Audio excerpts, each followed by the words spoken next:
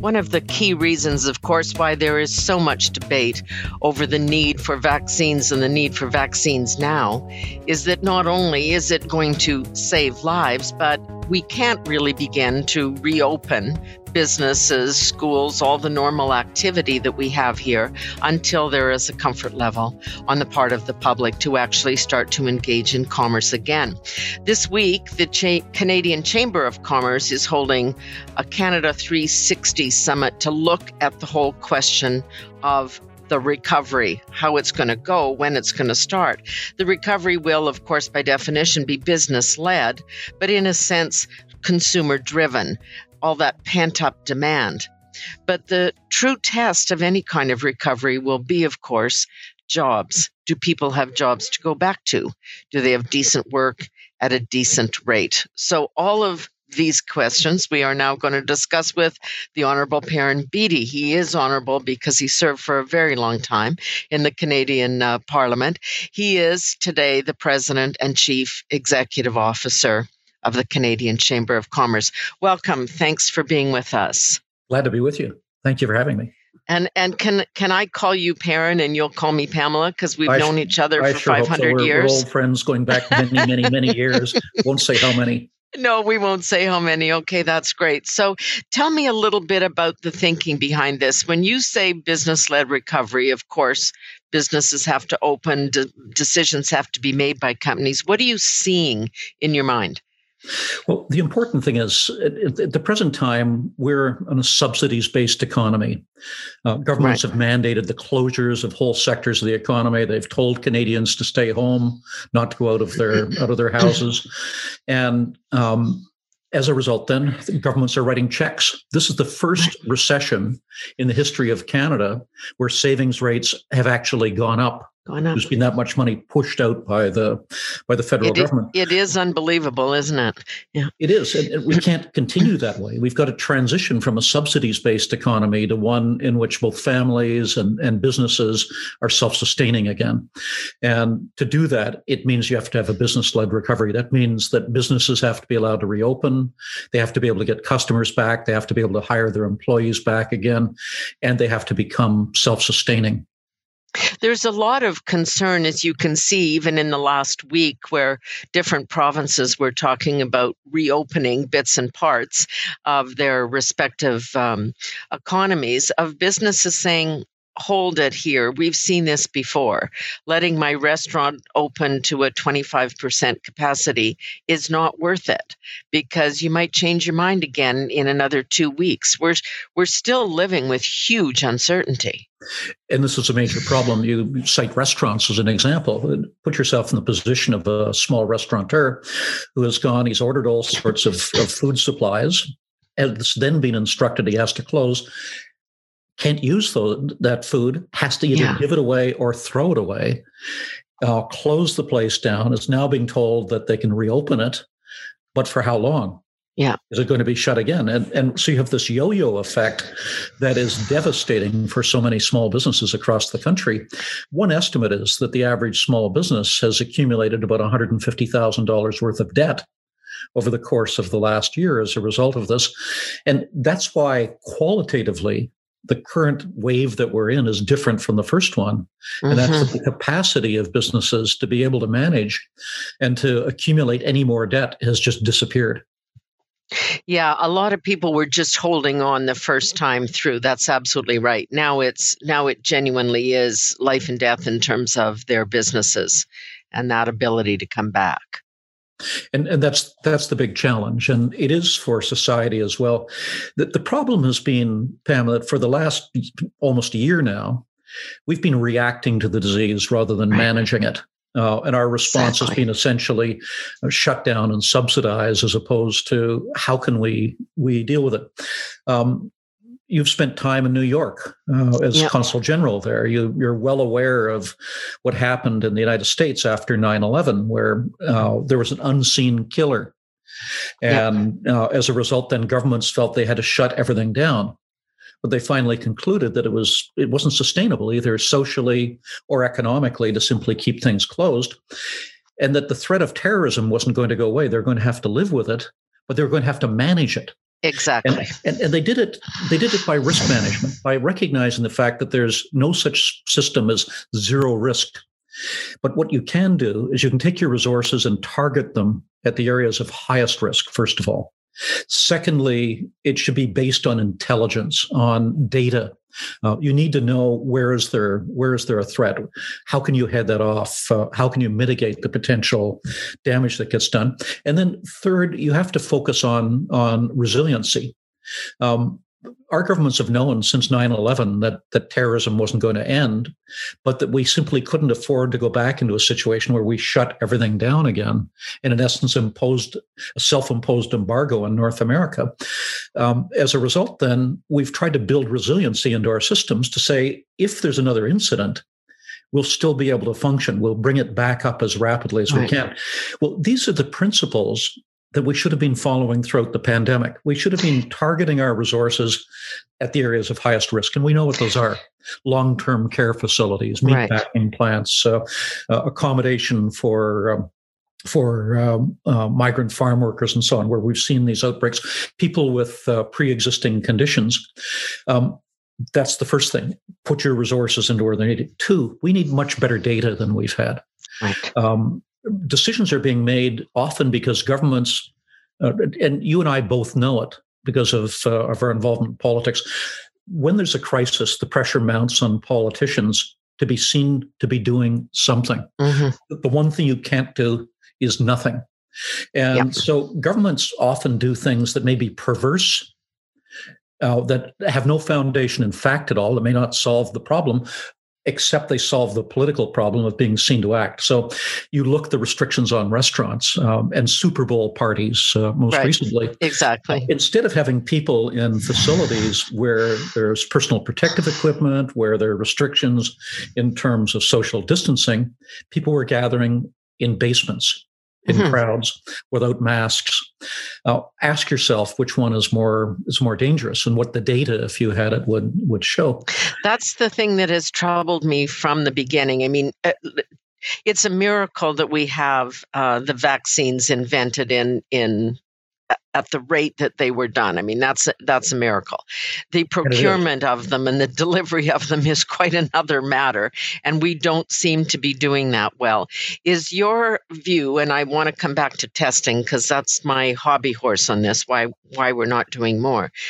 Do you believe we have to wait for the vaccines to be delivered so that we reach herd immunity, or whatever you want to call it, before we're going to see a true reopen? Or do you think we've got to proceed regardless? To get to the new normal, in quotation marks, whatever that is, we're going to have to reach herd immunity, and that's going to require vaccines to do that. And that means that, and that's at the same time as we're seeing new variants that are far more virulent and dangerous than what we were used to this past year. This means that we are literally in a race against time, in a race against death, to be able to get those vaccines in place. In the interim, we have to be looking at how do we manage this? Right. And again, we have to move away from simply being reactive to actively managing it. Now, there is no silver bullet. Even the vaccine isn't a silver bullet because its coverage is 100%. Yeah. So you have personal protective equipment. You have physical distancing. You have testing and tracing. You have rapid testing. You have the COVID app. You have washing hands and other processes we may follow. No one of those in itself is guaranteed to prevent the spread of COVID, particularly of these new, much more dangerous strains. But experts talk about the so-called Swiss cheese approach. Now, any piece of Swiss cheese with holes in it, you can hold it up, see the light through it. But you put layer upon layer upon layer of the Swiss cheese on top of each other, and eventually you block off that transmission of light. Exactly. In this interim period, we need to be using every single tool that we can to reduce the incidence of COVID, and we can take advantage of that then to with care reopen our economy, allow people to have more of their ordinary lives back, even if we are not fully back to normal, but to have something more normal than we have. And we can begin to mitigate some of the damage that's being done by lockdowns, the problems with mental health, problems with family violence, problems with drug abuse, problems with kids missing school. You can go down through the list. If we take a holistic approach to how do we bring in policy in this pandemic, you have to look at the effects of the policies that you pursue and not just of the disease itself. I want to come back to this question of testing. It's troubled me right from the beginning because when we've seen the case of, for example, the big box stores being allowed to open, but the mom and pop shop being closed. That's one side of the issue. The other side is with the big box. If you're testing all the employees when they go in every morning, or it could be the Senate of Canada for that matter, it doesn't really, just test people who are going to work. If they're fine, they go in. If they're not, they don't. And they get tested again the next day. I mean, the NHL can do it. Other people can do it. Why can't we transfer some of this to that big box phenomenon? But the second point is this wasn't really that big an issue in small businesses where only one or two people were in the shop at a time anyway, but we shut them right down. Well, it doesn't make sense.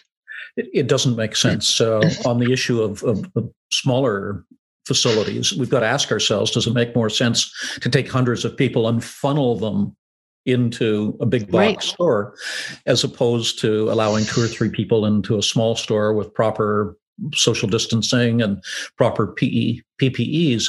Again, it's an example of the perversity of some of the things that we're doing, which seems to contradict what a data-based approach would suggest. Then on the issue of testing itself, Pam, the issue there isn't could we be doing it, but why haven't we been doing it? Yes. Canada was slow in terms of approving rapid tests. Other countries approved them and implemented them first. Now we have literally millions and millions of rapid test kits sitting in warehouses unused, and the best performance of any of the provinces is less than 15%, I believe, in terms of use of those kits. But ask yourself one simple question. If you are a business and you start using the kits, how does this change government policy? Will they allow you to reopen? This has been the frustration that airports and airlines have had. They've brought in all sorts of testing, but the question is, well, how does this affect policy decisions? Do you know of any jurisdiction in Canada that has a clear policy that you can hold in your hand that says this is how rapid testing will be administered, and this is the consequence of doing it? So I believe this is an area where business is where we simply can't wait for governments anymore to get their act in gear, where we've just got to go ahead by ourselves, develop our own protocols, put them in place, and hope that government will catch up. And doesn't stop it from happening. Yeah, well, that's the challenge. To give you an example of where it could be very helpful, even if the government were to lift all restrictions on hotels and on restaurants today, the question is, would you feel comfortable going back into a restaurant or into a hotel? Or would you feel more comfortable if you heard that every day employees were taking a rapid test and were certified as having passed the test? So public confidence and employee confidence, knowing that the people you're working with have been following strict protocols and have been tested as well, can be boosted by this. And then finally, the quality of the tests themselves in terms of their accuracy, their speed, and and in terms of being less intrusive, is improving dramatically as well. We need to be using this. I was staying in a hotel last week and talked to a young woman at a coffee shop where they're trying to provide at least that service. It's very, very difficult. It's still just a question of taking people's temperatures when they go in. And here's this woman saying, test me. please test me. And I'm saying, I wish they would test you, because then I'd feel a lot better than if they were just taking your temperature. Everybody seems to be there except those that are leading us and making the decision. Exactly, and it's a mystery, and this has been the challenge throughout all of this. It has been the lack of a strategy. There is no such thing as a national COVID strategy. And what we have is a crazy quilt of provincial and municipal regulations across the country. Imagine if you are running a national business with stores in communities across Canada, and that you want to have one standard of training for your employees, one set of PPEs and of other equipment that you would put in place, standard protocols, and you find that it varies from municipality to municipality. It just makes it extremely difficult. I think everybody recognizes that conditions on the ground vary, and that incidence of the disease varies, and economic and social circumstances vary, so you have to have flexibility. But what we have today is incoherence. Yeah. And we are paying a significant price for that. So when we come back to this issue of business-led recovery, which you're talking about here in terms of at some point, businesses just are going to have to do this and say, we've bought the rapid tests, we're testing our employees, we're letting people in, we're going to make sure that everybody has a mask on, but we're just going to go ahead with it and almost challenge the government to do it. The other side of it is the spending. Everyone talks, all the economists are talking about all this pent-up demand. Yes, we have been boosting savings accounts by handing out money to people, many in need, many in less need. But I don't know how this pent-up recovery, I'm not going to go back and stay in more hotel rooms that I didn't stay in this year. I can't cram.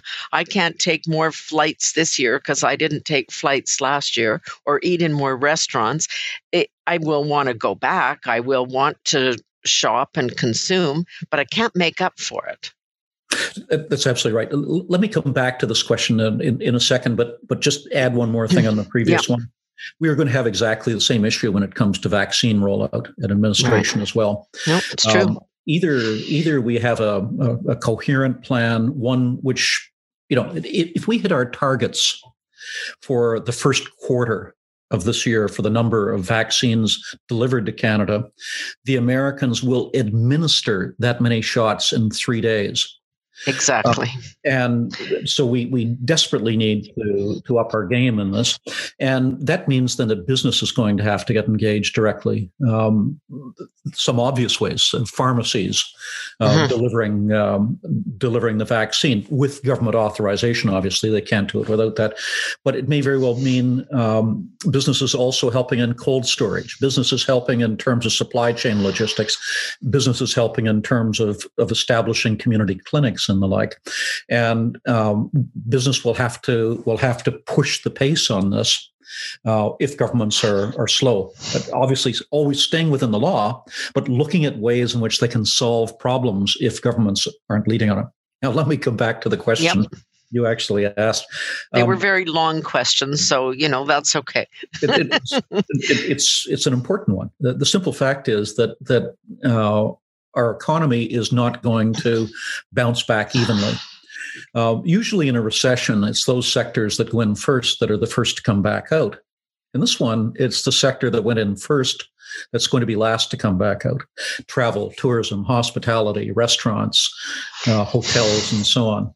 And, they felt it first, the airlines. They felt it first. And they're going to be the slowest in many ways coming back, which means we're going to need to have tailored assistance as opposed to the across-the-board type that helps to respond to the specific needs of a particular sector. We'll find other sectors, which some of them have done exceptionally well. Digital technologies, of course, that's an example of that, and that's great. Thank heaven, and we will see a slingshot effect in some areas as we come out of the restrictions. We saw this last summer when the government started to remove restrictions, that the economy was being artificially depressed.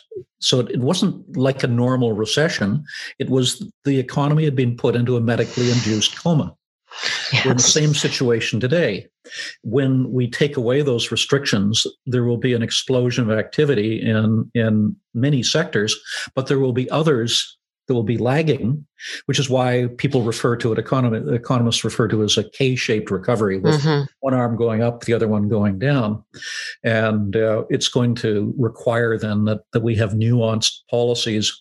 We can't afford to simply spill money. When you're up to $1.3 trillion of debt, it's going to be critical for us to be very judicious in what we do. And as we look at the federal budget coming up, there's one very clear message for the government, and that's that if a program was unaffordable at this time last year, it's most surely unaffordable now. Right.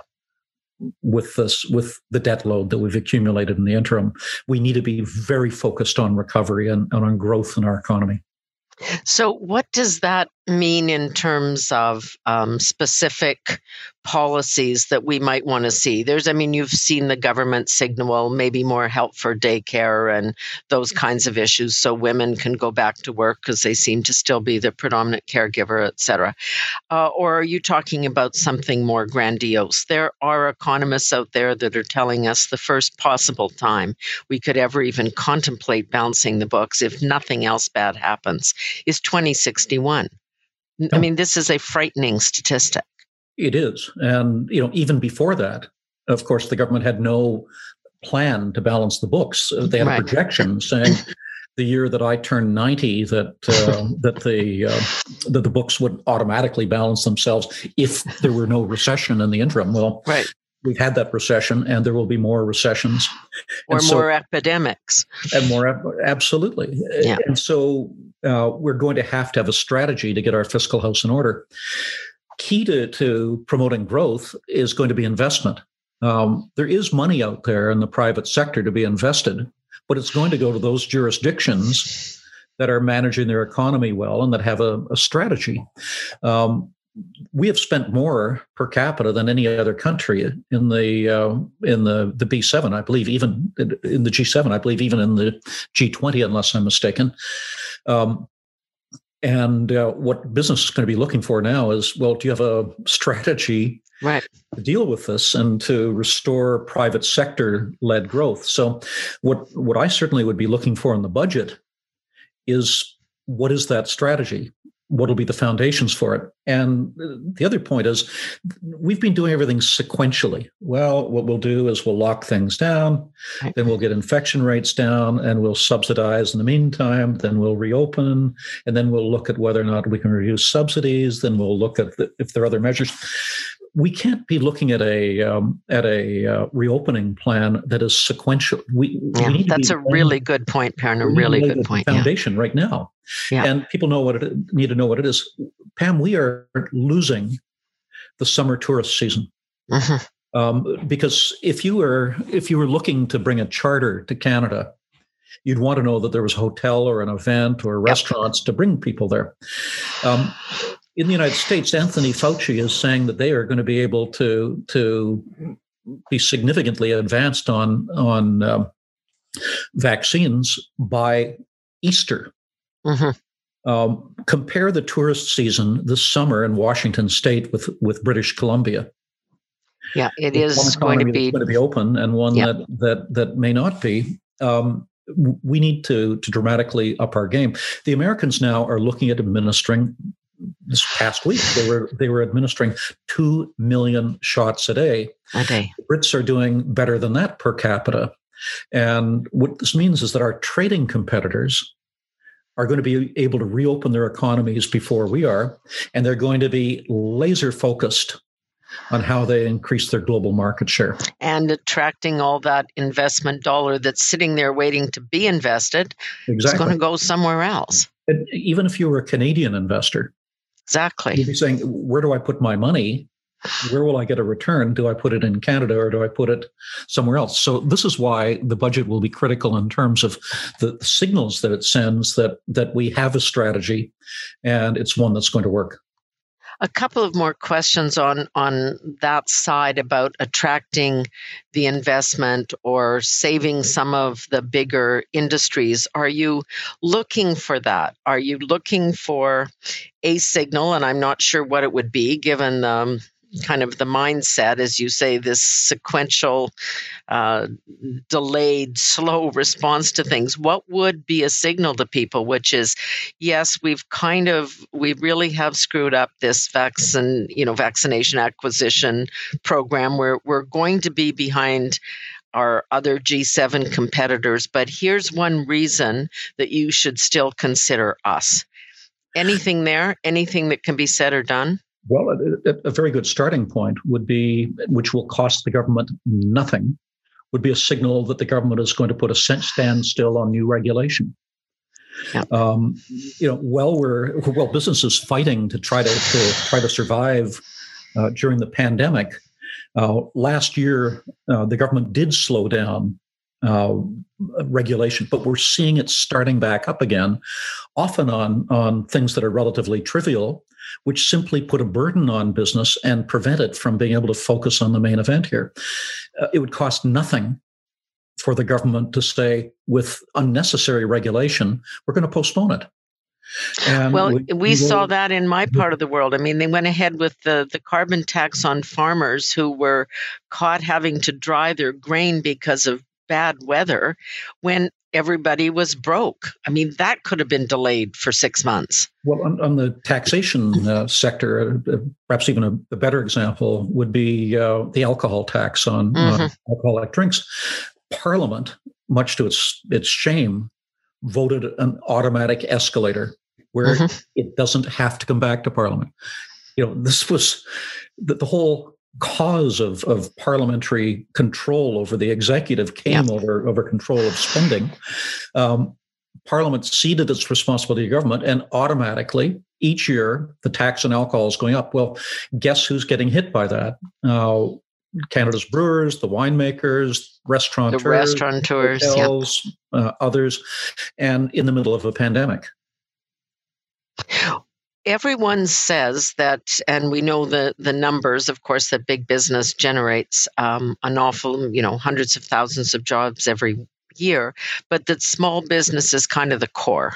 If you don't have those small shops on the main streets of towns and cities, you're not keeping people in their communities and able to shop. Is there a way to really make that, to distinguish, to make sure that still exists in our recovery, that small business, because they are the local job creators? Yeah, and they are also 98% of the businesses in Canada. Yeah. And as a consequence, we need to be very focused there. They're Canada's largest employer as well. And the simple test for whether or not you're in a recession, you're in a recession when the lights on Main Street go dark. You're recovering when the open for business signs come back out again. And what we've seen, not just in Canada, but in China and Italy and other countries as well, has been that small business has been particularly hard hit. Why? Well, cash reserves that larger businesses had. In addition to that, they didn't have the planning capacity to have business continuity plans that larger businesses would have. And then third, because they're riskier places for lenders to invest. So they pull back. And this means then that small business does require special attention. All business does, obviously, right? But small business has special needs that we have to recognize, and this is again why some of the measures that were taken were so perverse. Where you have a community where there's virtually no infection, and the businesses find themselves on lockdown because in larger cities, the infection is broken out. It's very hard to explain to people why they're being put out of business because of something that happens somewhere else as opposed to their community. That's an instance where there should have been greater flexibility. And, again, you cited earlier the issue of small stores versus the big box stores. I would argue that from a public health point of view, it would have been better to have people dispersed into smaller stores with lower density than funneled into big stores. So you and I are sitting here having this conversation, which seems perfectly logical and reasonable. And the young woman at the coffee shop wants a test. And we're all having hundreds of these conversations with relatives on Zoom. And there seems to be kind of a consensus about it. You spent a good chunk of your life in politics. Let me remind people that I think you were the youngest ever elected MP at the age of 22.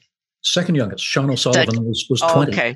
And then the youngest, and then the second, or the youngest to be appointed to a cabinet job. So, I mean, from politics, you also come from a manufacturing family. So you're kind of looking at this from both sides now. Why can't the politicians, the political class, the leaders understand this? It seems so common sense. So it's the toughest question. I think the best answer I can give is that folks are making it up as they go along. Yeah. None of us have lived through something like this before. We're literally designing the aircraft and building it as we're flying in it. And so we have to cut a good deal of slack to governments. I am not critical of the federal government for redesigning its support programs several times because it's simply a program that in the past would have taken weeks or months to design. They were doing it in a matter of days. Yep. But the key element here is that you have to have a strategy, and you have to share that strategy with Canadians. One of the criticisms and that I would address to governments at all levels is a lack of candor with Canadians about initially about the models that they had, the belief that Canadians couldn't cope with the news. Well, Canadians have demonstrated that they can if you're honest and transparent with them. The second is the lack of a strategy, of any coherent strategy. And we talked about it earlier on testing, but there's so many other areas where we could discuss it as well. People have to know what the plan is, so that they know how to organize their own lives. Third, the communications here. What we've been told for the past year is a variant on stay at home or you'll die. That's very different from a message which was, this is very serious. We have an invisible killer in our midst that we have to take very seriously. But if we all do our part, government, business, individuals alike, then we can get our lives back and reopen our economy sooner. The message that we have been giving our citizens is that we're all powerless victims. Yeah, that's exactly right. We have to have a message of empowerment to say there are things that every one of us can and should do that will allow us to save lives and to get our lives back. And if we work together, we can defeat this disease. Do you think we will go through this process of repatriating the industries where you can produce PPE and produce vaccines or is that just talk right now? I think we'll certainly be doing some of that, and that's a trend we'll be seeing around the world. I believe that when this is over, we need to have a royal commission completely at arm's length to government, not to assign blame, but to figure out what the hell went wrong. Yeah. What are the lessons learned? Yeah. Where do we go from here? I have two fears. The first is that we roll over and go back to sleep as we did after SARS. Phew, that was awful. Thank heaven we dodged the bullet. Now we can get on with our lives. And we had all sorts of warning from SARS that there were going to be future pandemics and internal reports that were done by government talking about what needed to be done to prepare for those, and they didn't get acted on. The other fear that I have is that we become the general preparing for the last war, that we are extremely well prepared for COVID again, but we're not prepared for a much more virulent and dangerous pandemic, or for a climate disaster, or for a terrorist act.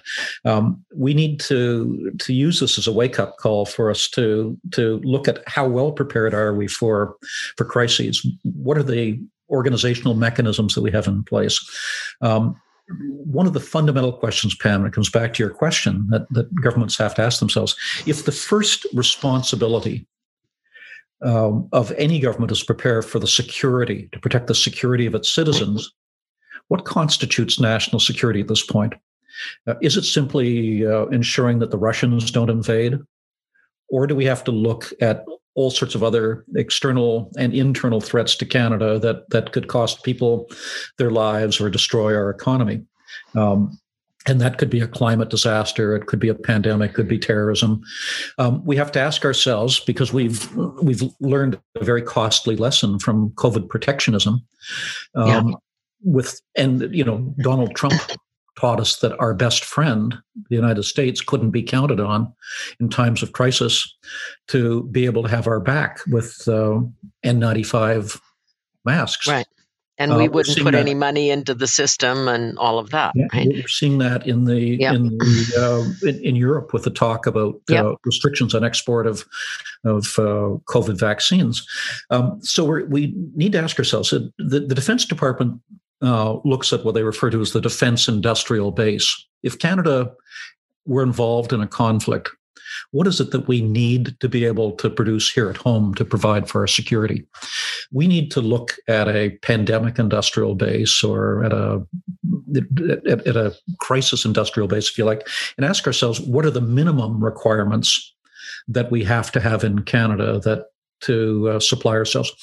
Now, a caution on that. Our instinct is to go down the list of everything that we needed for COVID and say, never again will we allow hand sanitizers to be something we import from abroad. We'll do it all domestically. It may very well be that in some areas it makes sense if we can have supply chains that work well, that it makes eminent sense for us to rely on international partners. But in other areas, that we have to maintain a domestic capacity that ensures that you're never completely stuck. Clearly now one of those is vaccines. Yeah.